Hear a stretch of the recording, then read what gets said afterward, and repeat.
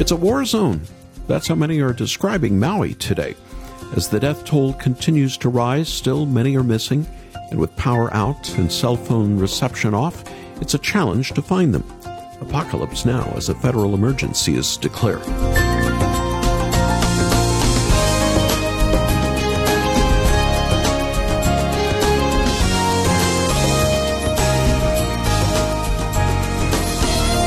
Many on Maui are mourning today. The historic town of Lahaina is all but destroyed. 2 million tourists a year would visit the once capital of the Kingdom of Hawaii. This was where many missionaries landed. Sadly, it seems the first church on the island was destroyed. The Waiola Church just celebrated 200 years 3 months ago. Helicopter footage of the historic city shows block after block of buildings and homes destroyed. As casualties rise, it's now the second deadliest wildfire since the California Camp Fire in 2018. Hawaii's governor now saying he estimates billions of dollars in damages. Let's pray the Lord Jesus is honored as his church becomes his hands and feet. Welcome to Haven Today. I'm Charles Morris, sharing the great story that's all about Jesus, and we're in a series called Saving a Life. I have to be honest, this time last week, I was dreading this series. Even though it's been 20 years since our son died of a drug overdose, it's still hard to talk about. But I knew we needed to do it because there are so many people going through challenging times with their children. And if Janet and I could bring you hope by sharing how Jesus saw us through one of the worst times in our lives, then it's worth it. We've received many emails and phone calls from so many saying that they were praying for us this week. I just want to say thank you. Your prayers were answered. To God be the glory. In a moment, I want you to meet a friend of mine who almost lost his son this summer. It's a harrowing story with a joyous conclusion that I thought would be the perfect end to a series this week. But before we get to that, I want to go to Hawaii for an update. As we just mentioned, the fires on the island of Maui have been devastating with loss of life and so many homes. Joining me on the phone is Pastor Jonathan Laurie. He's a pastor with Harvest Christian Fellowship in Southern California, but they have a campus in Lahaina. Jonathan, thanks for joining me here on the program. Yeah, my pleasure. Thank you for having me. What are you seeing and what are you hearing as these fires have ripped through Lahaina and the island of Maui? Well, as I woke up Wednesday morning, like many of you, I was just absolutely shocked at the images coming across my screen. This community that we are deeply involved with, friends and family that are there, this entire local town was completely leveled by a wildfire that came down from the hills. In the middle of the night, people had to evacuate their homes, leaving behind their possessions, everything, just the clothes on their back and their families. We know now that there's been 36 at this time that are estimated to be dead and many more missing. People in our church, I know of over 10 families personally that have lost their homes. Many more have lost their businesses, and people are just reeling over there. I mean, it's been devastating, to be sure. How has your church and how have other churches been able to help?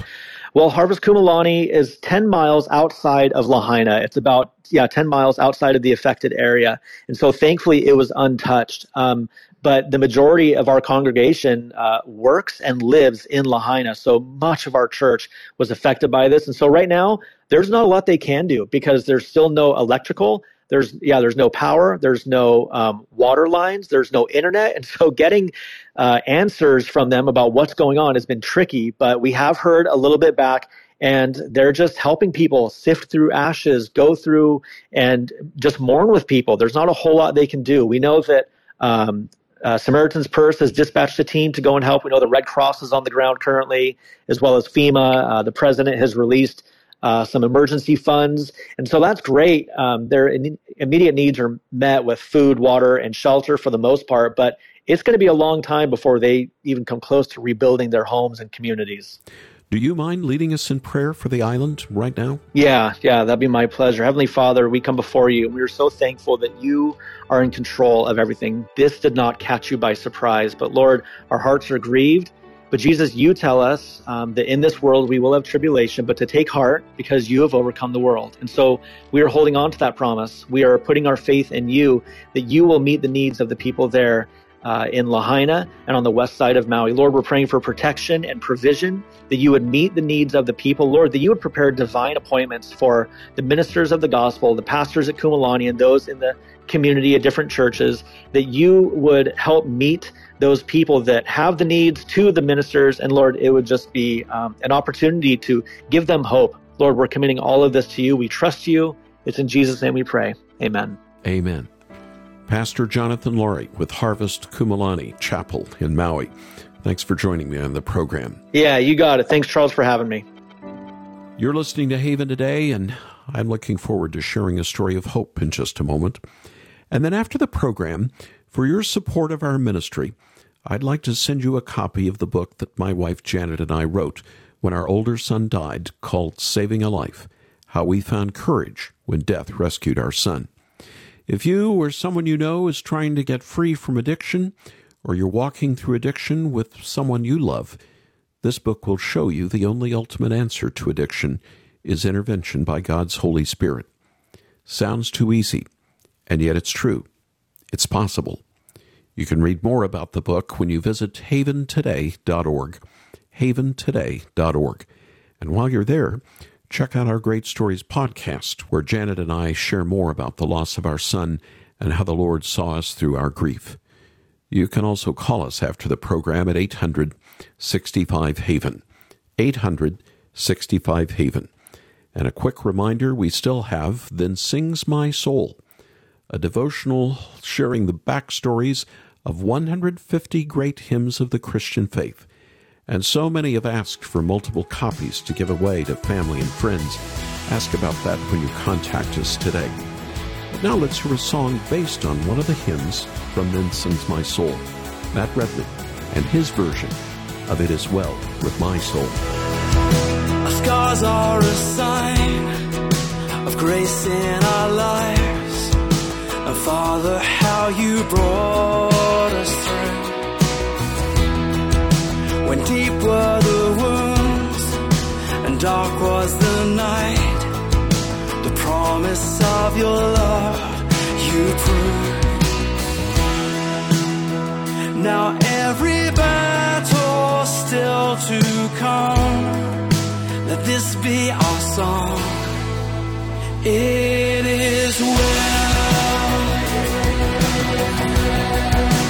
with my soul.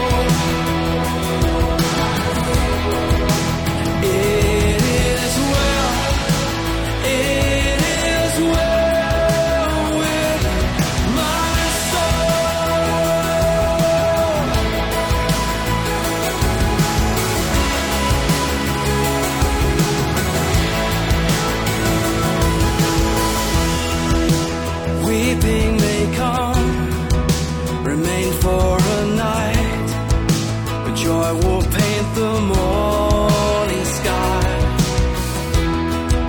You're there in the fast, you're there in the feast, your faithfulness will always shine. Now every blessing still to come, let this be our song. It is well with my soul. It is well. It is well with my soul. Yes, it is well. It is well with my soul, my soul. It is well with my soul. It is well. It is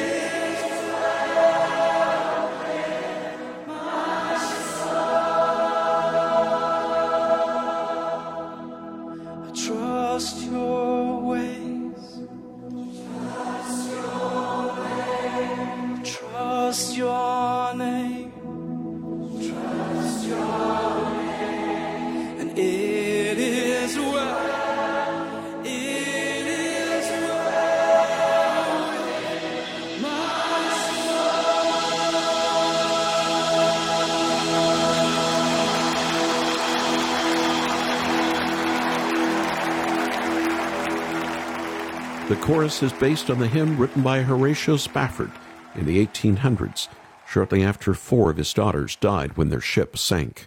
And even though it was a dark time of grief for him, that hymn sings about trusting the Lord despite our circumstances. And so does this modern version that was written by Matt Redman here on This Haven Today. Well, if you've been listening to the program this week, you know we've been talking about saving a life in light of the 20th anniversary this month of our older son's death due to a drug overdose. And as we close out this week, I wanted you to hear another saving a life story. But this time it's going to be told by my friend Louis Eckstein. He lives in Dallas now. He's originally from South Africa. Louis, thank you for joining me on the program today. Hi, Charles. Thanks. Well, I want us to talk about your son, who I first met when he was a toddler, maybe like 20 years ago, when we first became friends. Tell us what happened this year in your life that totally changed the life of Jake and the lives of your family. Yeah, as you know, Lee and I have 4 kids close together. Jake, Kathy, Emma, and Elise. The oldest 3 are off in college, out of state, and the youngest, Elise, just graduated high school here in Dallas in May. And it was for her graduation weekend. We were fortunate enough to have the whole family together for the first time in a long time. And as your audience, parents and families listening would know, those times when everyone is together become fewer and really special as the kids grow old. And we had the best time that weekend celebrating her graduation, but just being together and what is a milestone of the kids all being done with high school. Well, Louis, as a father of 2 older children and a grandfather many times over, I can just picture this gathering that your family had. I'm even smiling, thinking about the joy we've experienced when family gathers. But your smiles and your joy changed on that day this summer. So please continue sharing about what happened. Well, it was that afternoon. We were sitting together outside in our yard, in a circle, everyone together, laughing, telling stories.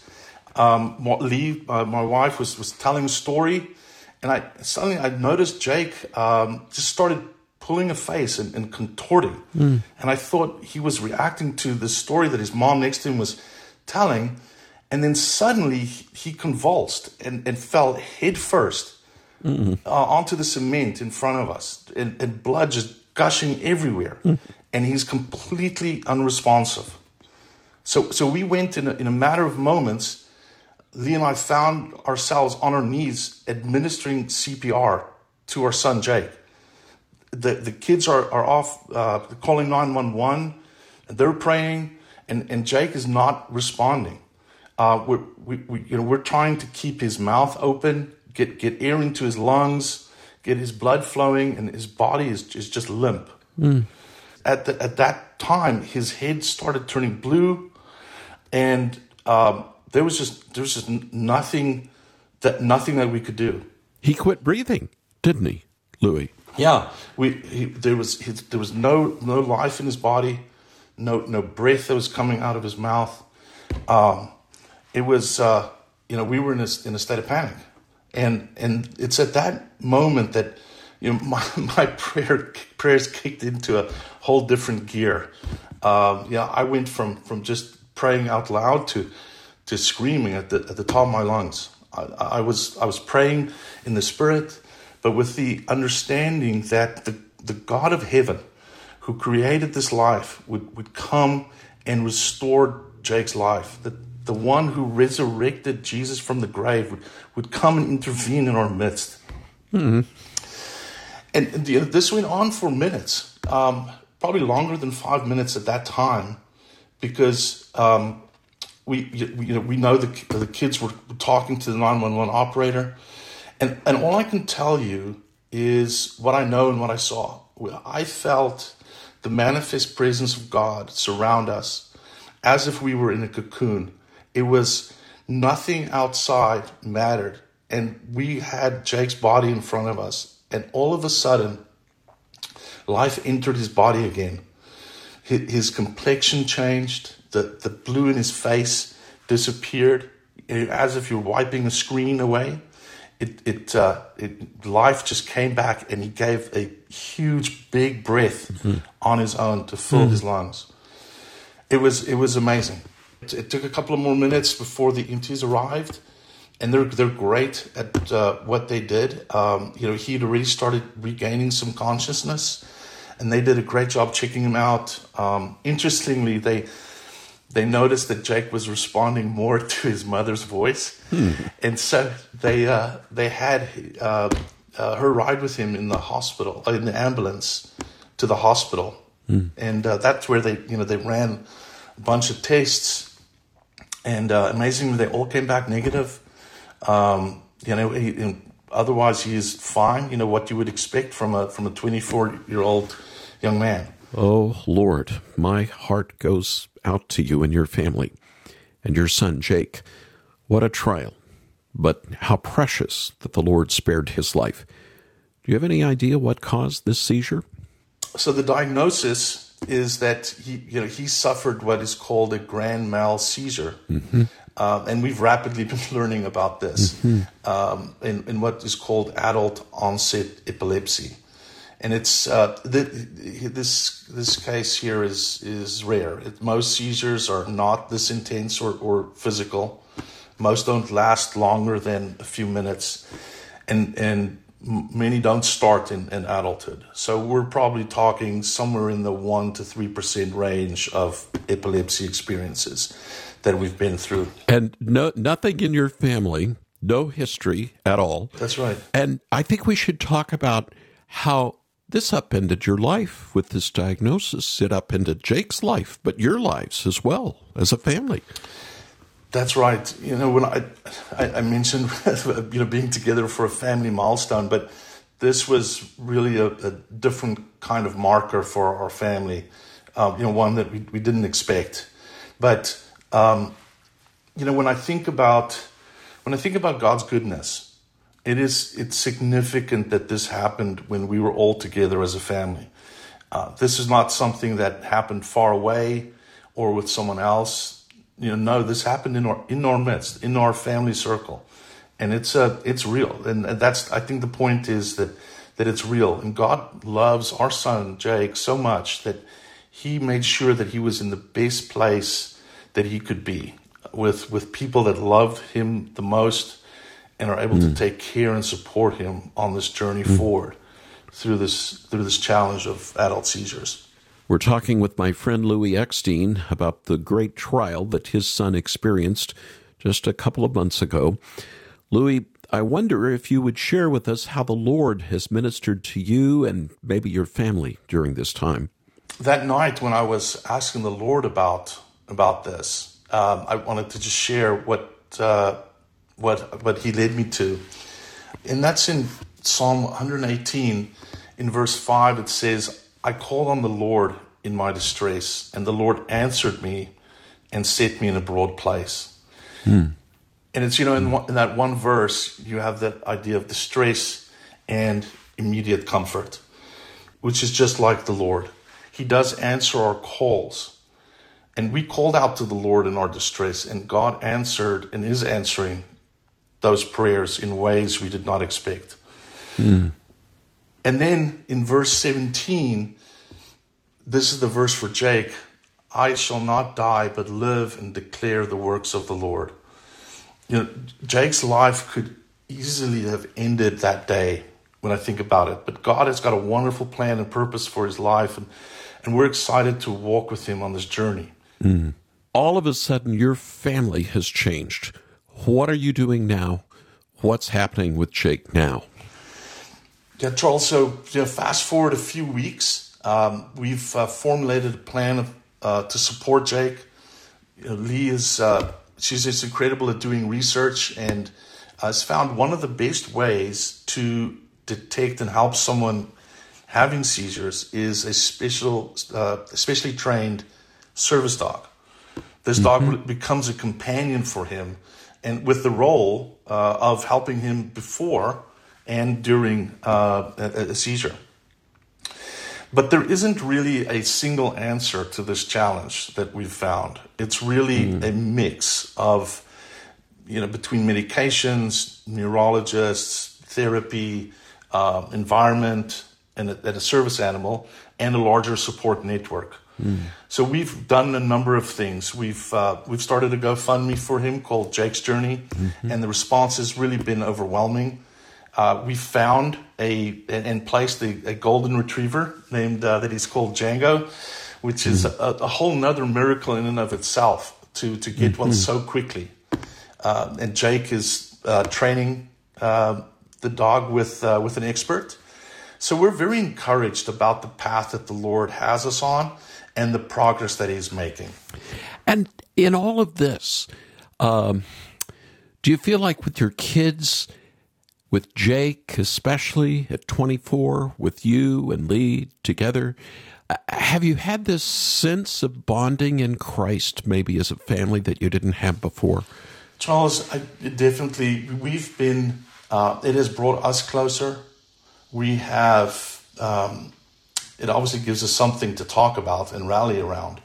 But we were able to spend some time together in Los Angeles recently to place the service animal together and pray for one another and just be more sensitive to each other.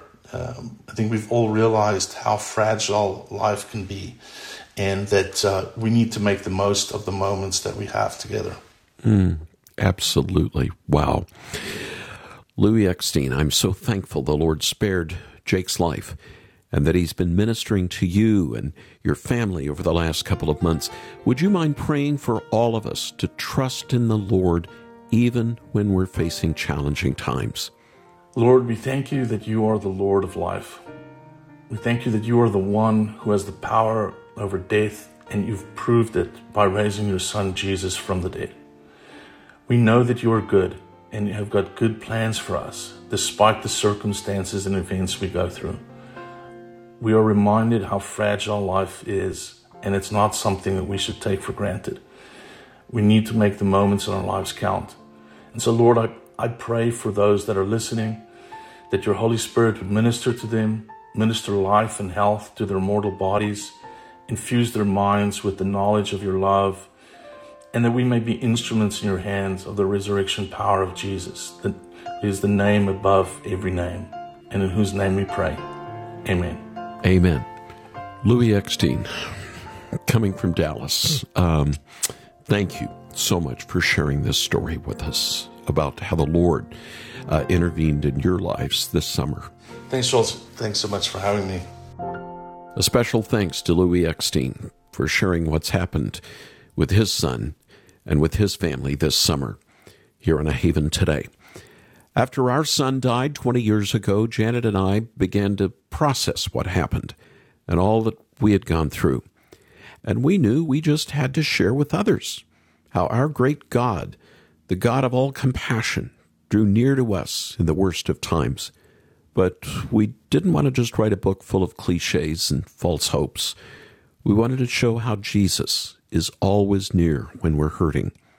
And that's how our book, Saving a Life, began to take shape. And the subtitle says it all, How We Found Courage When Death Rescued Our Son. Courage is the theme. And as you read this book, you'll see that we didn't always have courage to deal with our son's addictions, but it's an honest look into the raw and the ugly pain that addiction brings from a Christian perspective. And as you read it, you'll see how the Lord led us and drew us near to Him in very real ways that only the Spirit could orchestrate. It's our desire and prayer that both addicts and the family and friends of addicts would find their courage and strength to stand up against addiction through the power of Jesus. His grace is for people struggling with addiction as well as the ones who are praying for them. So you can read more about the book and make your gift when you visit haventoday.org, haventoday.org. You can also call us after the program at 800-65-HAVEN. That's 800-65-HAVEN. And just as we have to go, we still have Robert Morgan's Then Sings My Soul for your gift to the ministry. A special devotional book sharing the backstories of 150 hymns that includes the sheet music and lyrics. I know you and those around you will enjoy it, so get a copy for you. Maybe get some copies to share. We've even had Bible study groups ask for 20 copies this week. Ask about that when you call us at 800-65-HAVEN or come to our website, haventoday.org. I'm Charles Morris. Thanks for joining me as we continue to pray for Maui.